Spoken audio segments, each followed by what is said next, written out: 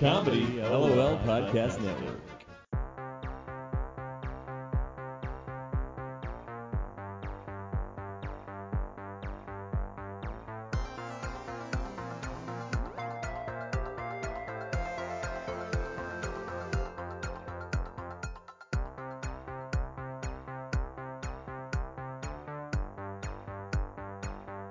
Hello, everybody. We're going to start today with a quote from Ram Dass, also known as Richard Alpert.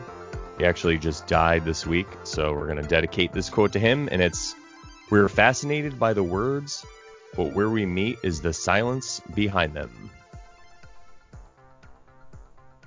I think this kind of goes along with the saying or the quote that we did last week where we were talking about like actions speak louder than words. I think sometimes it's not about what you say, but it's about what you don't say.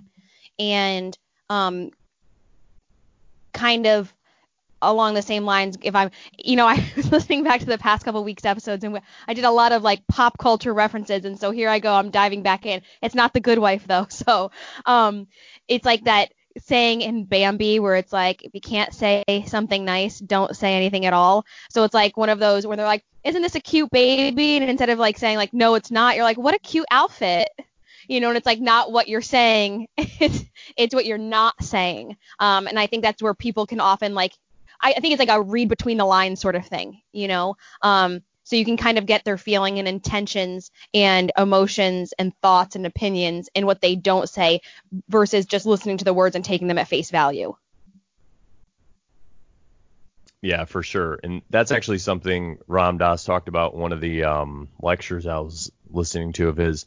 Talked about how if you want to live right and you don't want to lie to people, so it doesn't mean that and one of the keys to it is just you don't always have to talk, like if you don't have to volunteer information basically.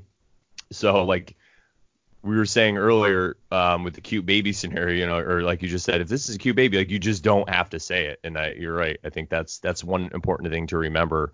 And it's not about being dishonest and trying to mislead people, but it's just about, staying true to yourself, always speaking the truth when you can. And then in a situation where you just don't want to complicate it, just don't speak. And I think what he means, or I'm saying the way that I'd like to interpret this quote is that a lot of times when people hang out in the society or people together, all they do is talk. And what do they talk about? They talk about mostly the past or maybe the future, but they're never really present in the moment. And that's something that Ram Dass actually talks about. He has a whole book called Be Here Now. That's what he means. And I think that's kind of what he means by this quote. So it's like if you're with somebody and you're talking, you're like very interested and fascinating with what they're saying. And you're like, wow, this is amazing. And you're kind of trying to impress each other with your words, or it's like not like a one-upping, but it's either you're like impressing them or you think that you're uncomfortable and you kind of have to talk. And he's saying, just be here now, just be in the moment and just enjoy the person's presence in their company. And you could be with them instead of trying to be somewhere else. Because when you're talking technically about the past, you're bringing yourself out of the present moment and the other person, and you're taking them to the past to relive that. And I'm not saying that's like a terrible thing, but if that's all you're doing when you're hanging out with people, if you're just constantly talking about other stuff and instead of just hanging out and being in there and enjoying the person, you're really missing out. And I think that's what this quote, that's what he really meant by this quote. And I just want to jump in and say, I think there's a lot of times people feel like they need to fill the silence because people are uncomfortable by it. And I think there is something very strong and powerful sometimes of just not talking, not having to fill that air with just nonsense. I am one of those people, I cannot stand small talk. And perhaps that's why I'm not necessarily really good at making connections for work and things like that, because I would rather stand in silence with people I don't know than try and create some kind of conversation that's going to make me feel awkward. It's like, how are things going? Good. I can't stand that. It's like, we're going to talk about something substantial. That's fine. But then when we're done, I'm okay again, just standing or sitting in silence. And then just because I don't need to fill that void. And I think that's the true sense of someone who's comfortable like with themselves, but also comfortable with other people to be able to be like, I don't need to do that. Yeah, for sure. And I think I've tried to do that a lot too, especially when you're talking to people and people are just talking about basically nonsense. And I'm like, guys, they're fucking, news just came out. The Afghanistan war was like a huge waste of $1 trillion and everyone lied about it. And people just look at me like, oh, did you see the sports game? I heard somebody caught a football. I'm like, what? Like, so you're right. Sometimes I don't talk, or I'll just be nice and I just hang out there. But I've been trying to do this lately. I've been trying to talk to my friends who I've been going hiking with and stuff and be like, hey, let's just try not talking and being here now. And it's so hard, because we're in this society, we're just conditioned to talk. And I think you nailed it. It's that uncomfortability. That's a large part of it. And it's like everybody else, it's just what they do. It's what we're used to doing. So, you go somewhere, I was playing poker last night at the casino at the poker table, and that's what it is. Just people, chattering. So. And then I also think that, I'm sorry, and I'll drop it, but I also think that a lot of times there is, when you're having a conversation with someone, you're not physically present in the conversation because you're often thinking about, like, what are you going to say next? And so you're not really listening. You're like, I'm just waiting for my next turn to speak. I am for sure guilty of that, especially I'm home right now for the holidays. And that happens to me frequently because my family is very loud and everyone likes to talk and we don't get to see each other a lot, in person, and everyone wants to say something. And so you're always trying to interject. So you're not really listening. It's like, no, this was something we were talking about 5 minutes ago, but now I finally get a chance to say it because I'm the loudest one in the room. And it's like, you're not physically then being present in that moment. And you're not really just kind of taking in what everyone's saying because you're so busy trying to figure out when you can interject your own thoughts and opinions on something that might not even be relevant. Yeah, that's actually something I'm trying to work on right now because I feel I'm a person who's had, I'm 43, but I've had a lot of experience. I was in the Marines. I've been all over. So a lot of times when people, I've tried all kinds of different careers, different hobbies, so if somebody mentions something, whatever it is, I usually have some kind of interest or relation to it. So I feel that, but I try to stop myself from bringing the conversation to being about me. But I feel like that's how I've lived my whole life. And this is something I'm just realizing the past few years. And now that I'm becoming conscious of it, it's like gross. I'm like, oh, I can't believe I did that. You know what I mean? I'll leave and I'm like, why did I do that? So But that's part of it, though. When you're working on yourself, you have to remember not to beat yourself up because you're always your own worst critic, So that's just the reason I wanted to say that was because so I do beat myself up like that. But then I try to remember, all right, at least I'm conscious of it now and I'm working on it. So. Okay, so I'm done now talking about that, saying everything I needed to say. I got it all out. The shortest quote with the longest explanation. You gotta love it. Okay, so let's talk about what we're doing today. Today we are going to be talking about the Two of Pentacles. So we're going to look at two different interpretations of this card like we normally do, and then we're going to be talking about the number 8. So let's get into the Two of Pentacles in the Rider-Waite deck. So normally for this part in the podcast, what I do is I give a brief description of the card, and then we give our initial thoughts, and then we'll go into the different parts of it and the ways things look in the card. Okay, so this card has a light blue background, and there is one solitary figure in the center. He's standing on kind of like this whitish gray ground. He's got green shoes, red tights, golden kind of tunic with red sleeves, and this very awkward red hat on. And the figure is holding the 2 pentacles, one in each hand, and around the pentacles is an infinity symbol that looks like it's green. If you want to see what the card really looks like, you can look at our Instagram at Tarotbull2, TAROTBULL and the number 2. We always post the cards that we're talking about so you can see exactly what it looks like. Oh, I also need to make sure that I mention in the background there is waves, rather large waves, and there are 2 ships on the waves, kind of at the peaks. Okay, initial thoughts here. This is one of the first cards I think that I really focused on when I was starting getting into the tarot less than a year ago. Remember that, everybody. I am a tarot newbie. Also, if you're new to this show, thank you for listening. And the way the show works is every week we break down. Well, we were breaking down 2 cards every week. We were doing 1 card of each suit and then a major arcana, but we ran out of major arcana, so now we're still on the suits. We're currently, obviously, on the 2 of Pentacles or on Pentacles, and then we're going to break down the numbers, and then this week we're on 8s. But back to your original question, which is what were my initial thoughts on this card. Like I said, this is one of the cards that first stood out to me, and I think it's kind of because I related to it, because one of the first impressions I got of this card is he is just happy and content with whatever he is doing and just ignoring everything else that's going on behind him. So like everybody else is, to me, it's like they're out in the world trying to find what they need. They're, the people in the ships, they're trying to conquer these waves. They're trying to get to the other side or wherever they're going, but they have to go through like looks like a storm or whatever. But this guy's just on the shore hanging out. And it, with that infinity symbol right there, it looks like he could just do it forever and it doesn't even matter. Like he's just happy and content. I totally agree. In terms of what your initial thoughts were, I look at this card and my initial thought is almost like a juggler. Which it's not necessarily hard to juggle with two things, but we'll get into that in a minute. But that's what because it kind of looks like he's like dancing a little bit, the way that his stance is, where he only has one foot on the ground. And to me, it looked like, how many things can I be doing and have in my hands and still remain upright and have these things like not fall to the ground? So that's my initial thought. So let's go into this here. The first thing I honestly want to talk about is his outfit: hat, tunic, tights, shoes. Yeah, that hat like is insane. Yeah, what is that? It looks like, when people work at a store and they sometimes have like that thing on their finger to help like count money. Oh yeah. Or sometimes when like they put really that thing on their large one of penis those. when they don't want to get a woman pregnant.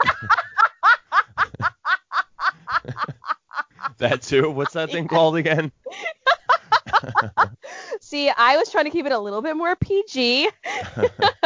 That being said, the thing that goes on your finger definitely wouldn't fit on your head, but that's what it looks like to me. Either one of those two things, I guess. I don't know what either one of those is called. I think the first one's called a finger condom, but I don't know what the other one's called. Okay, so what were your thoughts on the outfit? Well, the funny thing is, all the times I've ever looked at this card, the hat is really standing. And even before you said something, the hat was just standing out to me today for some reason more than ever. And maybe I just didn't notice it before. And that's the crazy thing about the tarot cards. Like, no matter how many times you look at them, it's not that I didn't really notice it, but maybe it just didn't stand out as peculiar. But right now, I don't even think I remember seeing any other characters in this deck with a hat like this. Mm-hmm. So I don't know. I don't know. What do you think? To me, it's again, I'm just going to jump into what I think everything here kind of means. To me, everything kind of is like trying to be balanced. And so again, because he has his one foot up, when I'm looking at this hat, it doesn't have like a wide brim. It kind of looks like it's just like barely sitting on his head. But because it's so tall, to me, it's like one of those, he has to keep it perfectly centered on his head because there's so much weight and height there that otherwise if he turns his head any which way, it would fall off, where you wouldn't get that normally with any other kind of hat. You'd really have to turn your head to the side to have a regular hat fall off. And so that was just, again, another one of those, like, how many things can we pile on to this person before he lets everything drop to the ground? Interesting. Now, what about the gold tunic and the red tights? So just looking at the tunic itself, the color, the golden color for me, it, again, is giving me like kind of a feeling of richness or being well off, or which ties in well with for my feelings of the pentacles. But if you look at the bottom, it kind of looks tattered and torn. And so it looks like nice at the top, and then you see the bottom and you're like, huh. And again, it looks like that balance for me. And it needs to have those kind of maybe those little rips in it because it gives him a little bit more flexibility and kind of movement. And in terms of the red tights, I don't know if I really had any thoughts.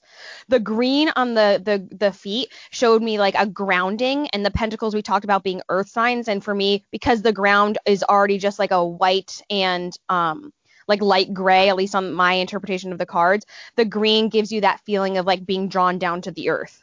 What were your thoughts? Yeah, I like that. I whenever I see green, I always think of creation and generation, because of like springtime and plants and all that. So It could have to do with that also because, like you said, his feet are grounded, and this is Pentacles. But I agree with what you said about the tunic. That's kind of what I noticed too. It's ripped at the bottom. So it's not like he's rich or anything. He looks like he's basically just dressed normal, like for a commoner of his day, but he's still happy about it. So maybe he's even like a peasant and kind of poor, but whatever he's doing, he's like on his dharmic path, and he is doing what he has to do. So whatever you want to take these pentacles for that he's juggling, it could be his career, it could be his focus, whatever it is, but he's doing it and he's happy. Mm-hmm. And, I'm going to guess you don't frequently wear skirts. I also don't. How dare you assume? I don't wear Yes, skirts, you know what happens when you assume something. No. Anyway, and if you have like a pencil skirt, right, which is just going to be straight down, it's going to be hard for you to kind of maneuver your legs around. And if you do have something a little bit more A-line that kind of comes out with like pleating, or it's a little bit more flowy, then you have a little bit more of that flexibility to move your legs around, kind of think like a poodle skirt. And that was something else that I saw there. It was like, okay, so he can move around a little bit. Yeah. But what did you think of the red tights? I don't know. That's a hard one. Maybe it goes to his stability with his legs and the fact that he's like always moving around. Maybe that's what that means. Like he's always in motion. They're never just kind of stop but he's still grounded because he's got the green shoes. Yep. Okay, what did you think of the pentacles themselves? Well, I think I got into it a little bit with what I said, but I feel that they represent whatever has his focus at the time, and it has, like we were saying, focused in an earthly kind of way because it's a pentacle. So maybe it has to do with wealth or his career. But whatever it is, he seems to be on top of it and juggling it. You can't see like there's no stress on his face. He looks like it's like kind of easy going. So I think it's somebody, you can even think of maybe like a craftsman or something who figured out how to do his craft, and now he's doing it. And maybe he's new to it too, and that's why he's out there in the middle of the field showing everybody his new talent. He's like really proud of it. So for me looking at it, do you remember, well, you probably do, last week we talked about the pentacle itself and the pentagram and what that looked like. And what I thought was so interesting about the depiction of the pentacles here, it does look to me like he's trying to balance them, right? Potentially juggle them. But both of them have the 5-pointed star with the 1 point pointing up and the 2 pointing down, like kind of towards the ground.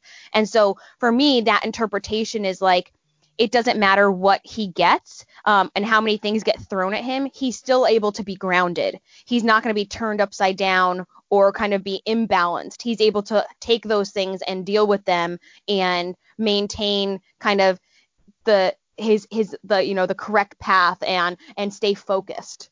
I don't even know if you saw that, but I was like, that was honestly the first thing that stood out to me when I was starting to look at the card for this week's episode. It was probably because I just listened to last week's episode. Oh yeah, about the positioning of it. Mm-hmm. That's what makes it that's what makes it even crazier when it comes reversed. Because right. you have the 2 pentagrams. Exactly, and I feel like this is one of those cards where it just seems so easy then to kind of give you that interpretation because, what we talked about last week with the pentacle. And what were your thoughts on the infinity symbol? I think it's just showing that this is something that goes on forever and ever. So whatever the pentacles represent, if it's like a career or the earthly based realm that we talk about, it's just something that you have to deal with forever, or for as long as you're here or around or alive in this plane of existence. It's something that you have to juggle and deal with constantly. I love that they chose it to be green. Because again, we're obviously talking about the earth signs, and I think it's one of those, if they had chosen any other color, it might be hard. It might be hard to interpret what they were trying to say, but I think it means that there's going to be highs and lows in life, in your earthly life. And there's going to be moments where maybe you're doing really, really well, and there's going to be moments where you're not doing really, really well. And it's going to only impact your earthly life. You don't need to let it impact your emotions or your spirituality or anything like that. It's like just part of living. The only you have to know one part. You have to know opposites, right? You need to know up to know down and things like that. Yeah, and I also like how I just realized how the infinity symbol cuts them like right in half, right? There's like 3 buttons on top, 3 on the bottom. So maybe they're trying to symbolize it's going through maybe like where his heart is, or the center of his being. Yep. And I just love that. For me, this card is one of those things when I feel very, very overwhelmed. I've had this card come up, and it's one of those like, just calm down. Everything is just here. None of this really, really matters. And it's hard for me to even say that sometimes, because I feel like people are like, then why do you even fucking care? But it's like, but none of the things that I'm doing in terms of like at work, nothing's gonna happen if I miss a deadline.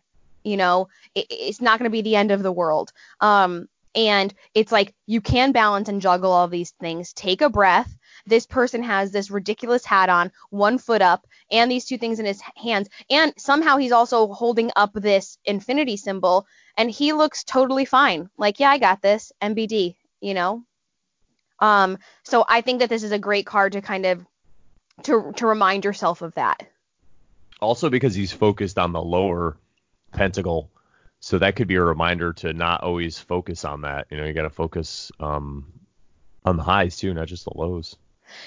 I did this. I got trained to run a circus camp by Barnum and Bailey Circus, and it had nothing to do with animals, just FYI. But Any I do bearded remember. Ladies?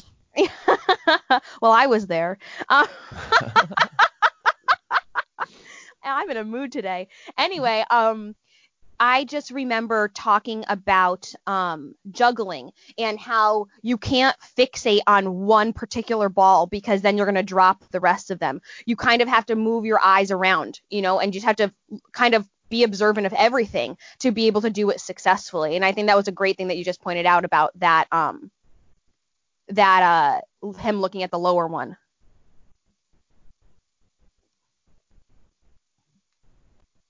Awesome. Okay, let's look at the ships in the background. What were your thoughts there? There's a couple different things that they say to me, and one of them is that it's kind of like, the world's going to move, people are going to do their things, they're always going to be around doing things, but you have to focus on what's important to you. So it's okay to turn your back on that. That's one interpretation of it. But it also depends on how it comes up in the reading, because it could mean that, you shouldn't ignore opportunities. Like there could be opportunities that are behind you, but you just don't see them because you are way too focused on what's going on with your life. So it really is all about balance. It reminds me of what I was kind of just saying before about like highs and lows. With a wave, there is going to be a crest, but there's also going to be like, the bottom part of the wave, and both parts are kind of equally as strong. Honestly, it's normally the parts that you don't see that are even more dangerous than like the crest and like the crashing part. It's that undertow that's really, really kind of powerful. And you see both of these ships, and like one of them, it looks like it's about to come up to the top of one of the peaks, and the other one looks like it's about to come down off of one of them. And it's like, again, just remembering like there will be highs and there will be lows, but you can kind of weather the storm, if you just stay grounded and kind of go with the flow and stay focused. Yeah, I love that. And another thing I want to bring up is that it could also symbolize light waves, because everything that we see is light, and it all comes to us in waves, and there's peaks and valleys of that. So, and it just goes with the creation. Like you said, sometimes you're on top, sometimes you're on the bottom, but nothing in this universe is ever solid or is ever stationary. That's what I want to say. Everything is constantly in change, constantly moving, constantly in flux. So just because you're riding the wave now, you got to come back down. Exactly. Okay, so any other thoughts here on this card before we go on to what we would say in a reading? No, go ahead. Okay, so if this card came up in a general reading, what would you say? I think I pretty much said everything in the description of what we were talking about, and this is a card that, especially if it came up like in a career reading, or if somebody was just really unsure what to do with in their life and their path, I could just tell them this is a model, somebody to look forward to, or something to model. It's like a way to model your life or your path. You want to be this guy who's out there creating, and he's having fun. He's out there dancing, and he's not really worried about what else is going on. First, he has to focus, and it's the 2, so it's a low card. First you start with a 1. It's the ace. It's the idea, and now you're putting that idea into motion. So whatever that idea is. I don't want to jump ahead because obviously we're going to talk about the other interpretation of this card, the other depiction of this card. But I think that what you said is so important. Like, it is a 2 where it is a low number, but it's also kind of expressing that duality of, things aren't always going to work out great, but they're not always going to be horrible either. You have to be able to take things as they come and not let it stress you out, which is something that's very, very difficult for me. I'm trying to learn that right now, kind of just let it be. So if this card came up in a general reading, I would say that this person perhaps is like very focused and potentially feeling overwhelmed, and just kind of giving them that reassurance of like, things are going to be okay. Take a beat, take a breath, kind of. I'm a huge fan of like making lists of things. I do it all the time, and then it's like you can slowly start crossing things off the list. And it's like any kind of stupid mundane thing that I actually have to do. It's not all the big stuff, like even like at work, where it's not like all these huge projects. There's also little things like clean my desk. And then when I get that done, it's like slowly I'm like, okay, I'm slowly feeling better. Like I have everything written down. I'm focused. I know what I have to do. And so if this came up in a general reading for someone, I'd say like, things are going to come at you sometimes that seem very overwhelming. That's what life is. But just realize that you're not going to be given more than you can handle. No one is. Thank you for that advice, because I needed to hear that. And I also think you called this card a carrot, but I won't know until I go back and listen to the editing, and I hope you did, because that'll be hilarious. A carrot? I think you said this carrot instead of this card, but I got to go back and listen. That'd be great if you did. I hope I did too, because like, what am I even thinking of? What is my deal? Okay. I got carrots on the brain. All right, Bugs Bunny. All right. So this card comes up in a love reading. What do you think? Wow. This card comes up in a love reading. I'm going to say that this could mean there's 2 different interests in your life, or in this person's life, that they're juggling, or maybe there's 2 different decisions. They have 2 different potential people that they could have a relationship with, or they have 2 different lovers, or how the expression they say, when it rains it pours. So maybe you were single forever, and then all of a sudden you met this person who was wonderful and perfect for you, and then the next day you meet her cousin or another person who's like the same or even better. It's like, what the hell is going on, universe? So just like you said, if that is the situation, the universe doesn't give you more than you can handle. You just have to step back from the situation and figure it out. I think that's so interesting that that's a perspective that you took. It just popped in my head as you asked me. I was like, oh yeah, juggling. So I would maybe agree in terms of if you're single, kind of, but I think it also has to do with, I'm not going to call out names here, but there's somebody in my family who is just kind of recently getting back into potentially dating. And they were saying how they have so many other things on their plate that the last thing that they're worried about is dating and trying to maintain a relationship. And to me, that just kind of shows like you're not really ready for that then. He's like, well, I have to focus on this. And it's like, well, if you wanted to make time, like if you wanted to be with this person, you'd make time for that person. Or if you thought this was important, you'd make time for it. And so I think that it's kind of going along those same lines that maybe if you're single and you have been single for a while, it's hard to make time for another person because you're so used to doing things by yourself, with yourself. And it's hard to kind of let that other person in. But also knowing that it's a balance. You don't need to spend all day, every day with this person. But, do you think it's a healthy relationship to see this person once every 2 weeks? I don't know. Who am I to judge? And I'd also say if you are in a relationship, or honestly, even if you're single, sometimes to look for somebody who isn't exactly like you, who has other strengths and maybe has different weaknesses, because that's how you're going to help each other out in terms of being kind of like, if you want to call it like a power couple. If I'm really, really good with money and finances, it'd be nice to have somebody else that's really, really good with money and finances. But let's say I know nothing about cars or electrical work or plumbing. And let's say they're really, really great with finances, but they also don't know anything about cars or electrical work or plumbing. It's like, well, why not just have that nice balance, and then I can help them out with my strengths.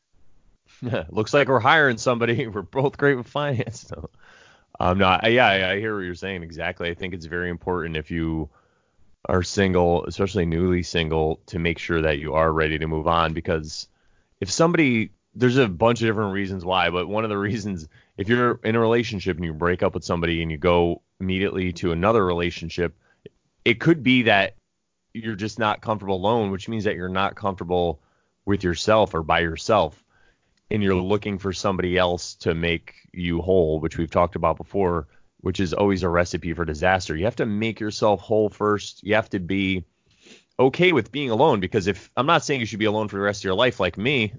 That's not what I'm saying. But what I mean is, if you want to be alone, no, that's not what I was going to say. What I'm saying is you have to become that whole person, because like I said, it's a recipe for disaster if you're relying on somebody else to make you whole, because then you're doing it out of fear. So instead of having a relationship because you love this person, you're in a relationship because you're at some level afraid to be alone and afraid to be by yourself. So it's fear that's motivating this relationship. So you always have to be conscious of any action that you do, not just relationships, anything you're doing. Why are you going to the store to buy this? What is it? Are you doing it out of fear, or are you doing it out of love? Like, everything we do is basically out of those two. And it's not even like they're different energies. I think that like fear and love is kind of the same energy. It's just love is the positive expression of it, and fear is the negative. It's like the empty. It's not having it at whatever it is. So that's what I would have to say about that. And I totally agree. So let's move on to, if this comes up in a career reading, what would you say? All right, you go first with this one.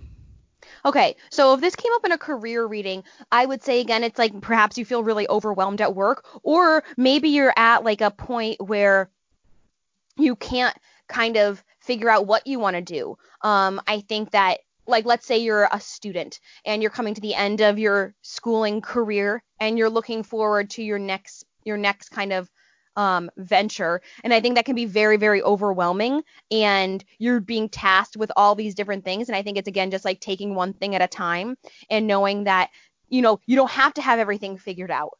I'm 32 years old, and I can tell you right now, I barely have anything figured out. So what does that say?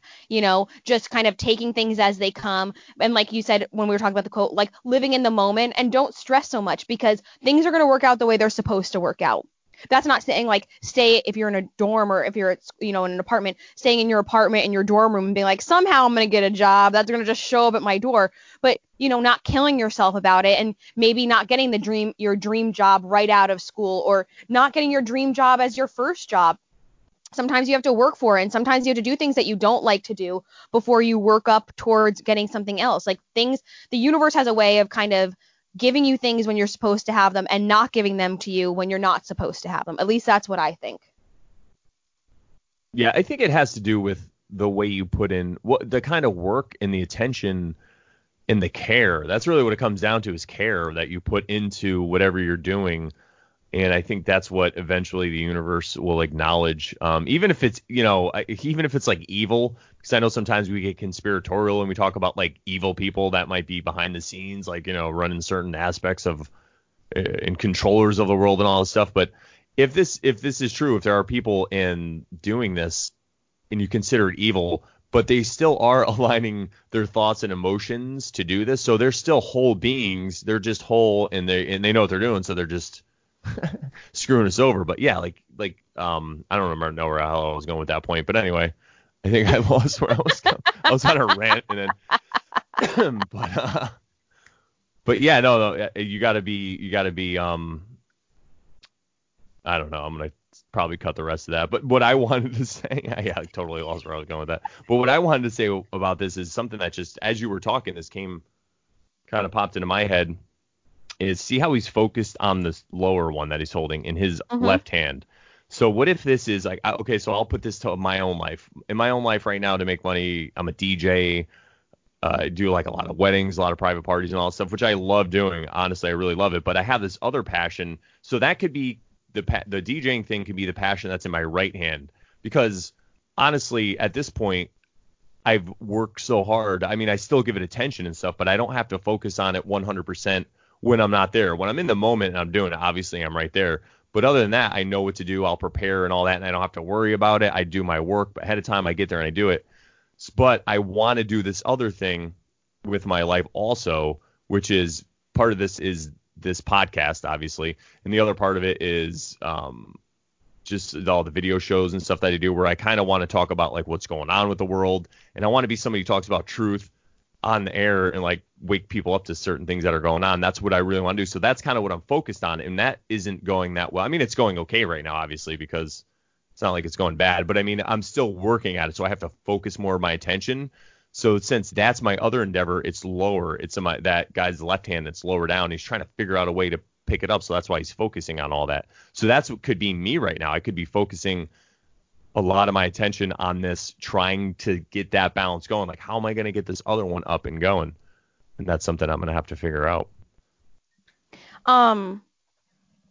And I totally agree with you now that you said that, because I think that's often sometimes what we need to do is like when you put in the work and you kind of have something that's able to kind of take care of itself, then you don't need to focus and fixate it on it so much. And then you can put your time and attention elsewhere into something else.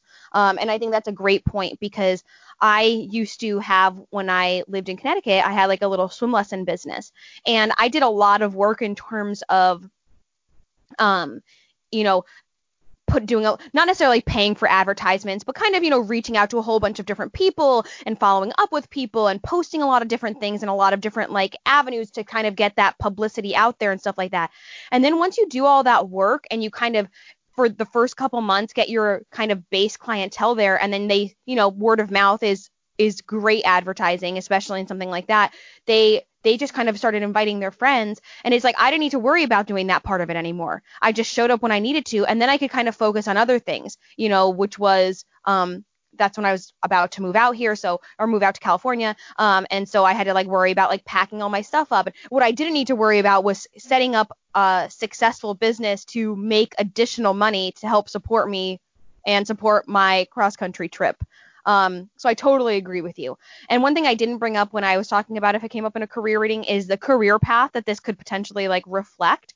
And I said that it could be like a lawyer, or it could be somebody that can look at multiple sides of a situation. So maybe like a judge, or it could be like an organizer, someone who's really good at helping you kind of get your life in order, like a wedding planner or something like that. Somebody that can take all of the tasks and kind of help you deal with them, or a personal assistant. Yeah, there you go. Or okay, juggler. Exactly. Any final thoughts here on this card before we move on? No, I think we're good. Okay, cool. So now for the next part of the podcast, we normally look at. Sorry, I just muted myself for a second. Thank and another, God. You muted again? No. Sorry, this is a side note, and I hate story time, but I was really, really into karaoke. I still am, but my twin sister and I would do karaoke. No, my twin sister and I would do karaoke a lot, and we'd like practice in our room when we were younger, and it just reminded me of this younger, one she time. means 31. It's like last night. Yeah. We were way younger last week. So it made me think of this one time when we were practicing in our room, and I had the microphone and I passed it to her. I just turned it off so you couldn't hear her. I'm sorry. So you turned it off on purpose? Yes, I did. And she's like, I can't hear myself. And I was like, that's so weird. Oh, you're fine. Don't just keep singing. It's fine. Sorry, just give me the microphone back. And I'm like, oh, I can hear myself. I wonder what's going on. Anyway. Okay, so for the next part of the podcast, we're looking at a different interpretation of the same card. So it's in a different deck. What I think it's important for all of our listeners to realize is that all decks are not created equal in terms of just because the Rider-Waite has a depiction of the card one way, it's not going to look that way in every other deck. And each deck has its own kind of themes and kind of background story and meaning behind each of the cards. So this is a different visual interpretation of it. Brandon gives the description, and then we kind of go into our initial thoughts and feelings. All right. And today we're talking about, like we do every week, the other deck is the Aleister Crowley Thoth deck. And this deck was created by occultist Aleister Crowley. And it was actually just supposed to be created for him and basically a secret society. I don't think he ever had any intentions of it coming out, but after his death, somehow or another, it came out. Maybe we can look into that story one day. Very interesting. And, if Aleister Crowley is somebody who, if you have some time and look into his life, this guy, some people hate him, some people love him. I'm kind of the opinion of I just try to look at what people did and look at their different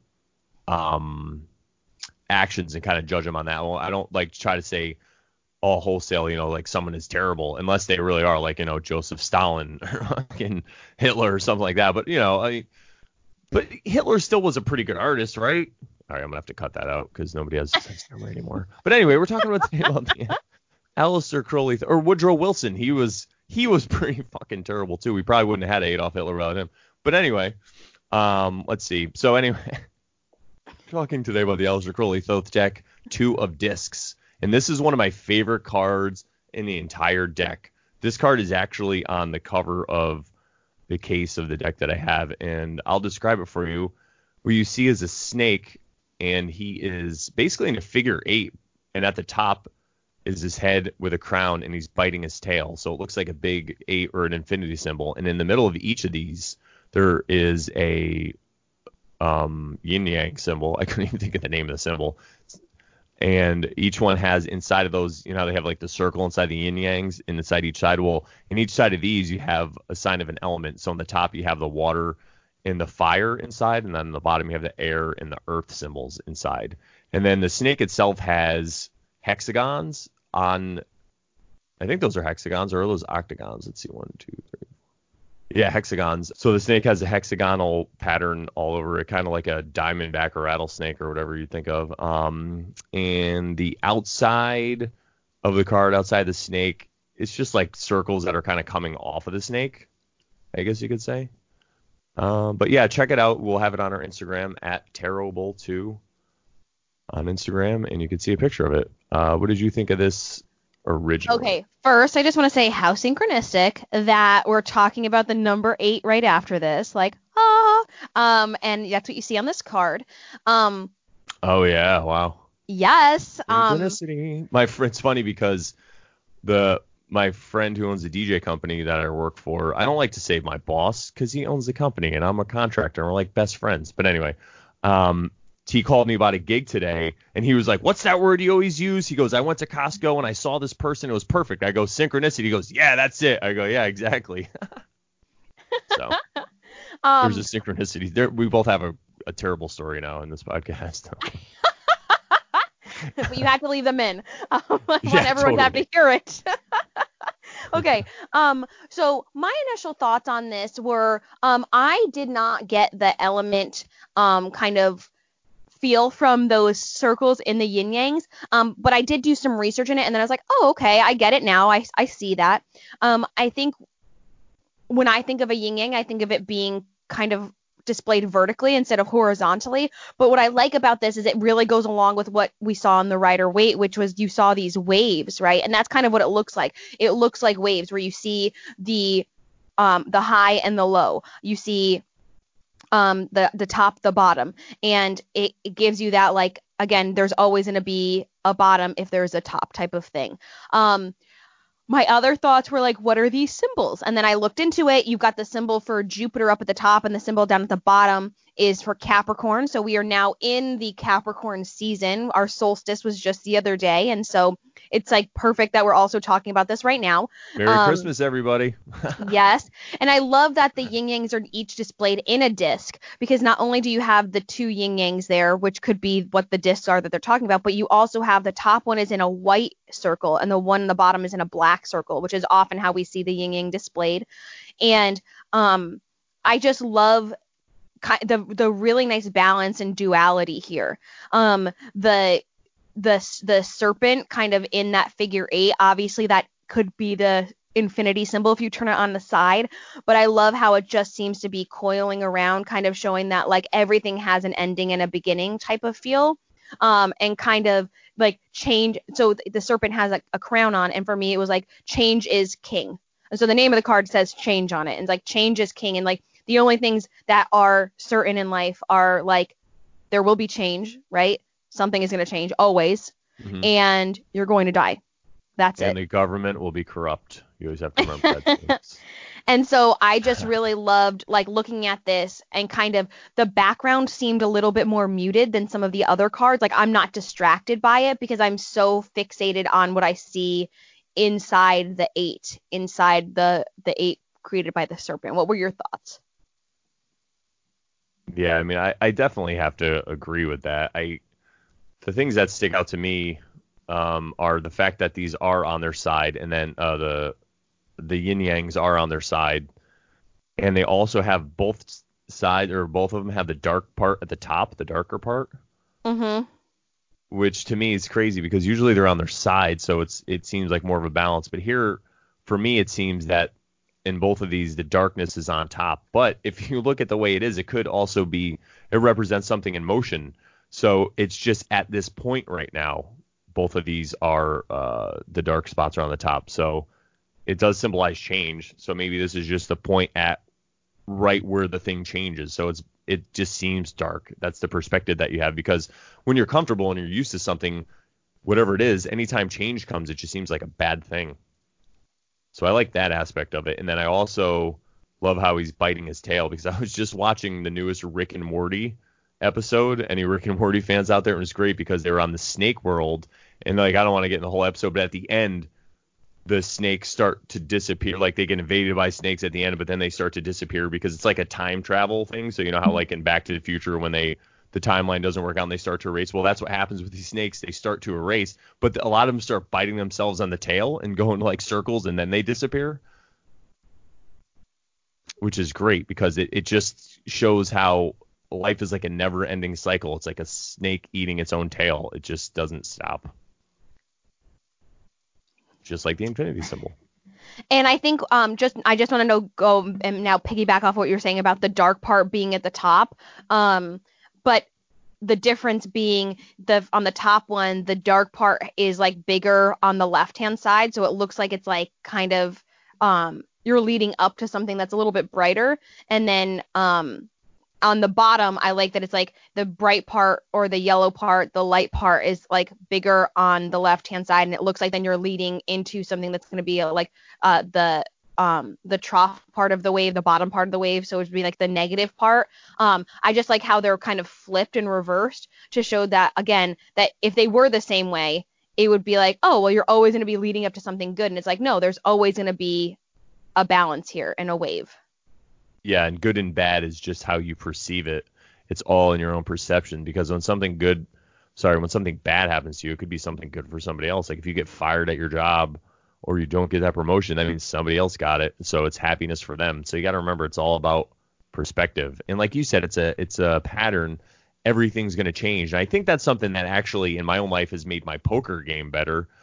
Oddly enough, is just because I've always been really patient, but I've had issues with my anger. And so like if I lost a hand that I maybe should have won, or something happened where it was like they had a really low chance, and then at the end the last card came and it gave them the winning hand, that could be very frustrating, especially if you lose or you get knocked out of a tournament or whatever it is.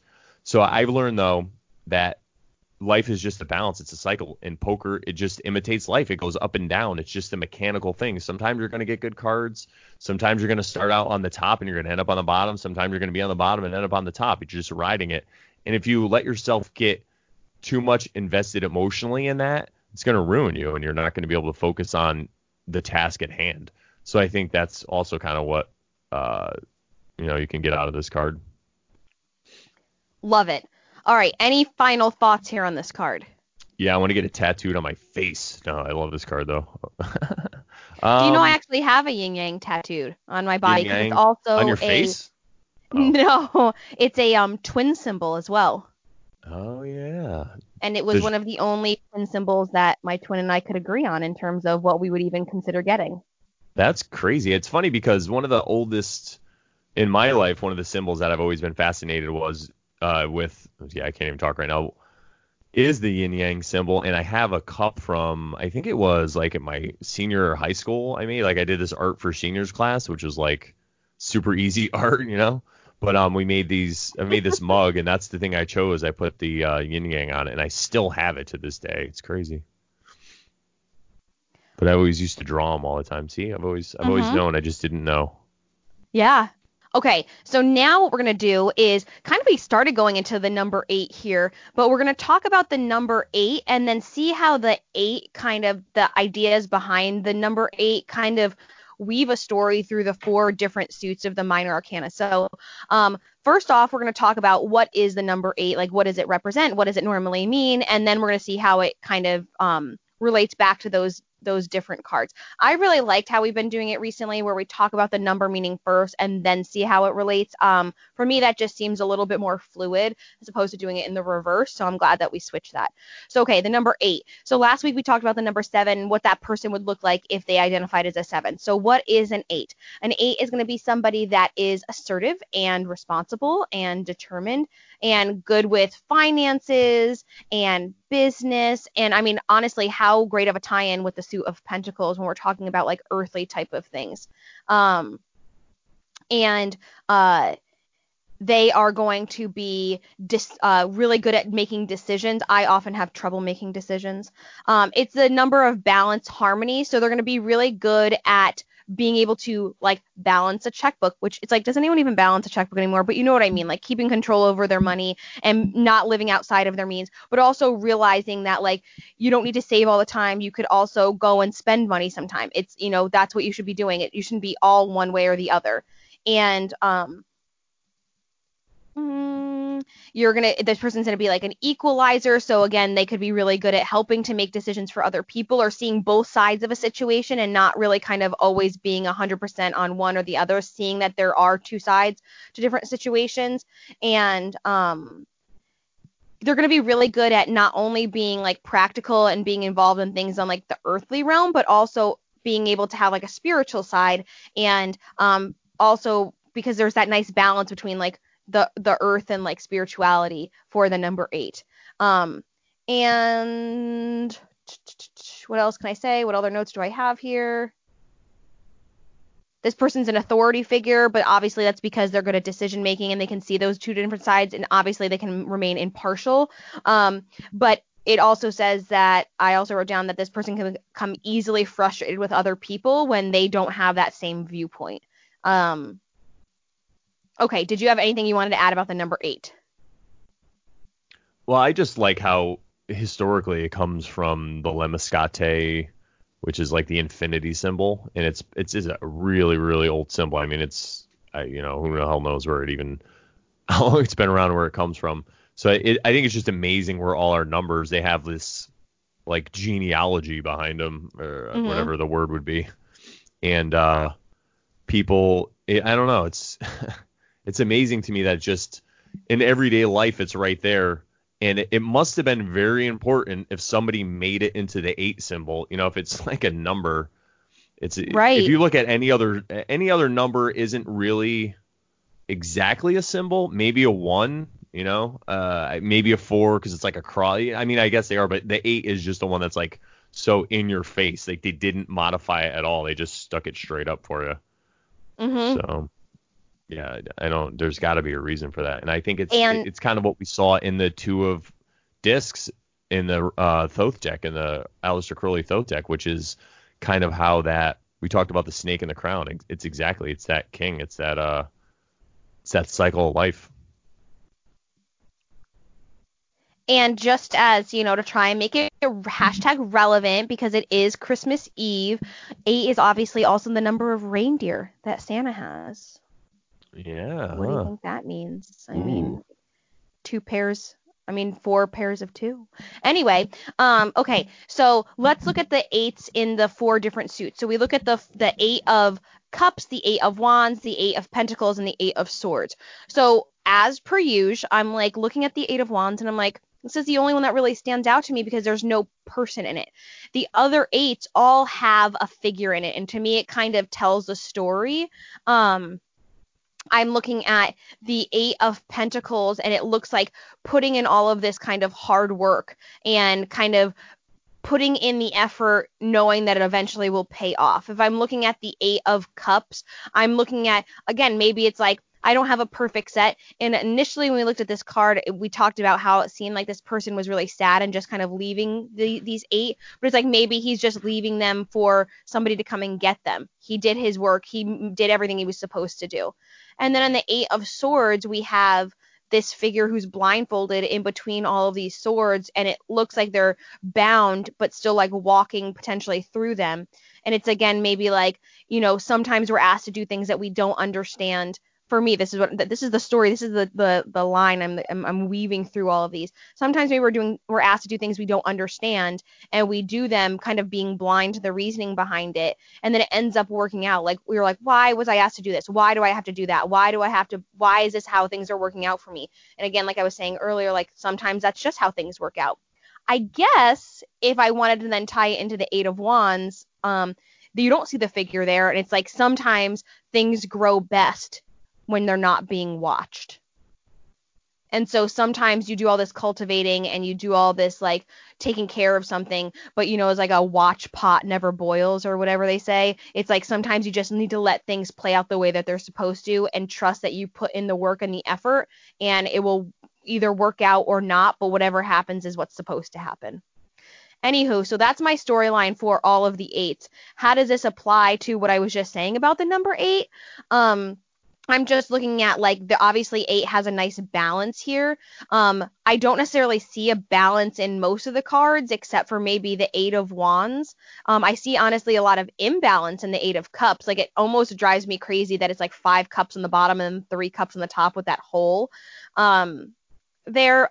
So I don't know. What were your thoughts on these 8s? Well, I wanted to add to what you said about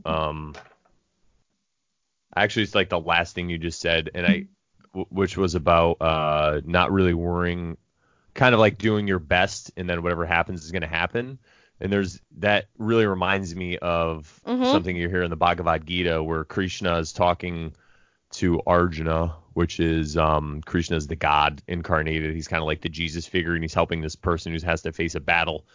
And he's telling him that you shouldn't be attached to the fruits of your labor. So because you're in, and this is all in Hinduism, so there's like an old school Hinduistic way to do things where you just renunciate and you would do no action. You would just kind of try to meditate all day and attain bliss or whatever. And the Bhagavad Gita came along and Krishna's like, no, what you need to do is still do action in the world. He's like, if you are here, you're doing action. No matter whatever you're doing, you're doing some kind of action if you're here. So you might as well do the action you were supposed to do, follow your dharma, do what you're supposed to do while you were put here, kind of like follow your intuition and do that. And then also, so while you're doing that, you do what you got to do it the best you have to do it, and then just let it go. Whatever happens, happens. You don't want to be attached to the fruits of your labor. So for example, in my life, I'm a DJ. So after a wedding, if I do really well, I could sit there all night and be like, yeah, I killed it, and this is awesome, which is good to do, obviously. Or if I have a bad night, then I'll be like, oh, if something happened, then it's going to like affect me for the whole day. So instead of that, and it's not like I don't want to sound like I don't care. It's not like we don't care about what we do. We want to do the best job, whatever. That's what I'm saying. I'm not saying you shouldn't care, but what I'm saying is you shouldn't let the outcome affect your mood. If you did your best and there's everything you could do and it still went wrong, there was nothing you could do. But if you made a mistake and you messed up, well, then remember that, write it down and try not to do it again. But don't sit there all night or all day or all week or whatever it is and wish you did something different, because you can't. I mean, it's already done. It's already written. Right. And then also I love what you said about the 8 of Wands, because the 8 of Wands is a card that always throws me off every time I look at it. It just doesn't really make sense to me. I'm like, why are these there's like sticks in the middle of nowhere? But I like what you said about like an unpot boil never, a watched pot never boils. Wow. I'm just so excited, everybody. The Eight of Pentacles. Oh, go ahead. Yeah, and so, I agree with you about being thrown off because they're also, it's like, are they growing? Because they're growing like downward, horizontally. Yeah, or is it a barrier? Like, is it a barrier of what's in your way to get to that house? Like you see the rivers there, so you have to cross that river and climb the hill. But are these wands obstructions in your way, or are they something you can use as a tool to get there? Or maybe it's just trying to tell you need a different perspective. You have to kind of get around here and look through there. With the pentacles, something I just noticed today as we were talking about them, he's sitting there with the craftsman and he's hammering it. But if you look at the pentacle he's working on, it has the point down. So it's actually the one that kind of represents a pentagram. So it has the spirit point down with the rest of the points above it. We've talked about that before, and that's the symbol that Satanists use and people use to represent that they'll value this plane of existence over the spiritual one. So they value the physical one. And really all that means is the spirit is just unseen. That's all it really means. To demystify what the word spirit means, it's just the unseen stuff. So it's like the emotional stuff. It's like it's kind of like the next, what could be after this world, the other possibilities, but they're just saying that, no, this existence right here, everything here is more important, and I'm the most important. Like, man is the center of creation, instead of saying kind of man fits in creation. That's how I kind of interpret it.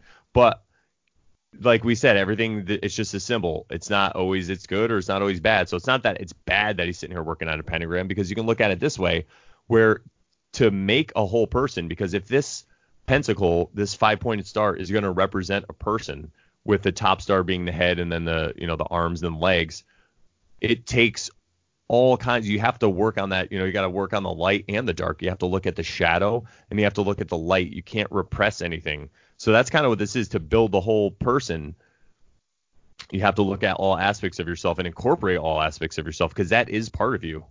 And if you deny that and you repress that, it's just going to come out in other ways, other unhealthy ways. But if you are conscious of your dark side and of your shadow self, then you could come to terms with it, and you don't have to bury it down. Maybe sometimes you can let it out, and it could be a very useful piece of your psychological toolbox. Like, people talk about psychopaths and how terrible they are, but I think sometimes it's good to have a psychopath part of yourself inside you if you need to access that.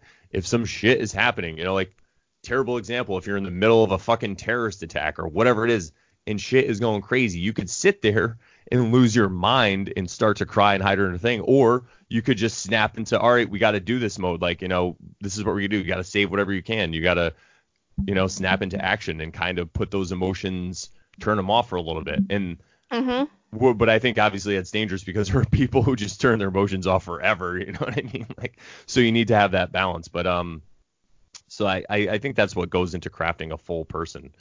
Let's see, what else? The other one I didn't really talk about. The Eight of Swords came up for me recently with the Nine of Wands, and the Nine of Wands is actually very similar to the Eight of Swords, because you see in the Nine of Wands, there's a gentleman standing there with 8 wands behind him, and he's holding one, and he also has a bandage over his head, but it's not covering his eye. And then in this one, it's covering her eyes. But this card, this Eight of Swords, always really spoke to me, because I feel that it's really about intuition here, and especially because swords represent air and those intellectual ideas. This is really just about following that. But they also put the water in the bottom of the card, which is great, because part of that is emotional. You have to also use your emotion when you're doing this, and you have to remember that just because we're talking about one, we're talking about air or water or fire, they all need each other to exist. So they're all going to react off each other. So it's not like we're just talking about logic here. You got to remember that emotion is going to come into play, and you have to look at how they all relate to each other, because you can't have fire without air. You can't have earth without water. Like, I mean, I guess you could, but like in the overall grand scheme of things, in this world anyway. In the Eight of Cups, I really love how this person is kind of like standing in the empty spot between the 3 cups on top. So it's like they're kind of stuck in this whatever they're building emotionally, it's a part of them. They're in the middle of it. And maybe they're confused and they're not sure. So right now they have their back turned on it. But since these cups are golden, it doesn't matter. Gold doesn't tarnish. It's not going anywhere. So you can always come back to it. So maybe there's just kind of also, you can look at it as representing like a need to get away and to recenter yourself. And that's really what the 8 is all about. It's the infinity symbol. There's all these different, there's no happily ever after. There's no riding off into the sunset, and there's no meeting one person and then you're going to be happy for the rest of your life. This is just what it is. It's a cycle, especially with people. You got to remember, people are so complicated. So, I don't know. It's just don't trust TV. That's what I'm trying to say, guys. It's just unrealistic. It's unrealistic. All right. Go with the flow. Everything. Some people, they get down on themselves. They're like, oh, this isn't the ideal relationship I wanted, or this isn't, the way I saw my life working out, or whatever. It's like, well, maybe that wasn't the plan. You have to get a perspective. I'm not saying you shouldn't be happy, but where is this happiness coming from? Or, is it a superficial thing you're mad about? Or, so I guess that's what I could say about the cups. But all these, I mean, the 8s they all have so much in them, really. These cards, Yeah. It's crazy. And I think that kind of what you just said about balance, especially with the 8 of Cups, is a nice kind of reminder, even for the other, with the exception of maybe the 8 of Wands, the 8 of Pentacles, and the 8 of Swords. If you're taking it to mean one thing, all we've been talking about pretty much all episode is like balance and being able to, understand that things aren't always going to be one specific way and there is change. And I think that's kind of nice to remind yourself when looking at these 8s of like, what kind of change is this trying to bring about, or what kind of change is this hinting at, or what kind of change is it reflecting in this person's life? Yeah. And knowing that, as an 8, you're capable of making decisions and being a really good decision maker. And so knowing that, again, like I've said before, however things are supposed to work out is how they're going to work out. Just like this episode worked out exactly how it was supposed to on Christmas Eve. Yes. All right. I have nothing else I wanted to say about the 8s. No, I think I'm good too. Okay, so next week we'll be looking at the 3 of Pentacles, and we'll be talking about the number 9. All right, that's crazy. We're going to be going out 2019 on the 9 of Pentacles. Yes. Awesome. All right, everybody. No, the 9 and the 3 of Pentacles. I'm sorry. Yeah, the 3. I'm sorry. You're right. The 3 of Pentacles and the 9, which is great though, because then we're going to be going into 2010, and the first card we're going to look at is the 10. And then all the 10s, but then the 4 of Pentacles. So that worked out pretty crazy, pretty synchronistically, I guess I could say again. There's that word again. All right, everybody. Well, thank you for listening to the Terrible Podcast. I hope you have a Merry Christmas, a Happy Solstice, whatever, Happy New Year, Hanukkah, whatever holiday you celebrate. I hope you have the best one. And remember, it's all about perspective, and that's what we were talking about today. Perspective. So if your holiday or whatever it was, or you didn't get the gift you wanted, or just, family was terrible and it didn't seem like this is how it's supposed to be, well, look back. Maybe there's always something to learn. You can learn something from everybody. I'm going to bring this back to Ram Dass, because the quote we talked about in the beginning, and he just passed away this week. And one thing that he said that really always stuck with me, and it was been sticking with me lately, is how he takes teachings from everybody. He's like, I could go to a Buddhist monastery and talk to a Buddhist monk and take teachings. I could talk to a priest and take a teaching. I could talk to a homeless guy in the street and take a teaching. He goes, everything is a learning and teaching experience. Everybody has something to teach you, and there's always something to learn in life if you have your eyes open and you're able to accept it. Exactly. And I'm just going to say, to piggyback off of that, happy holidays. Happy trails. All right, everybody. Bye. Oh my gosh, do you know that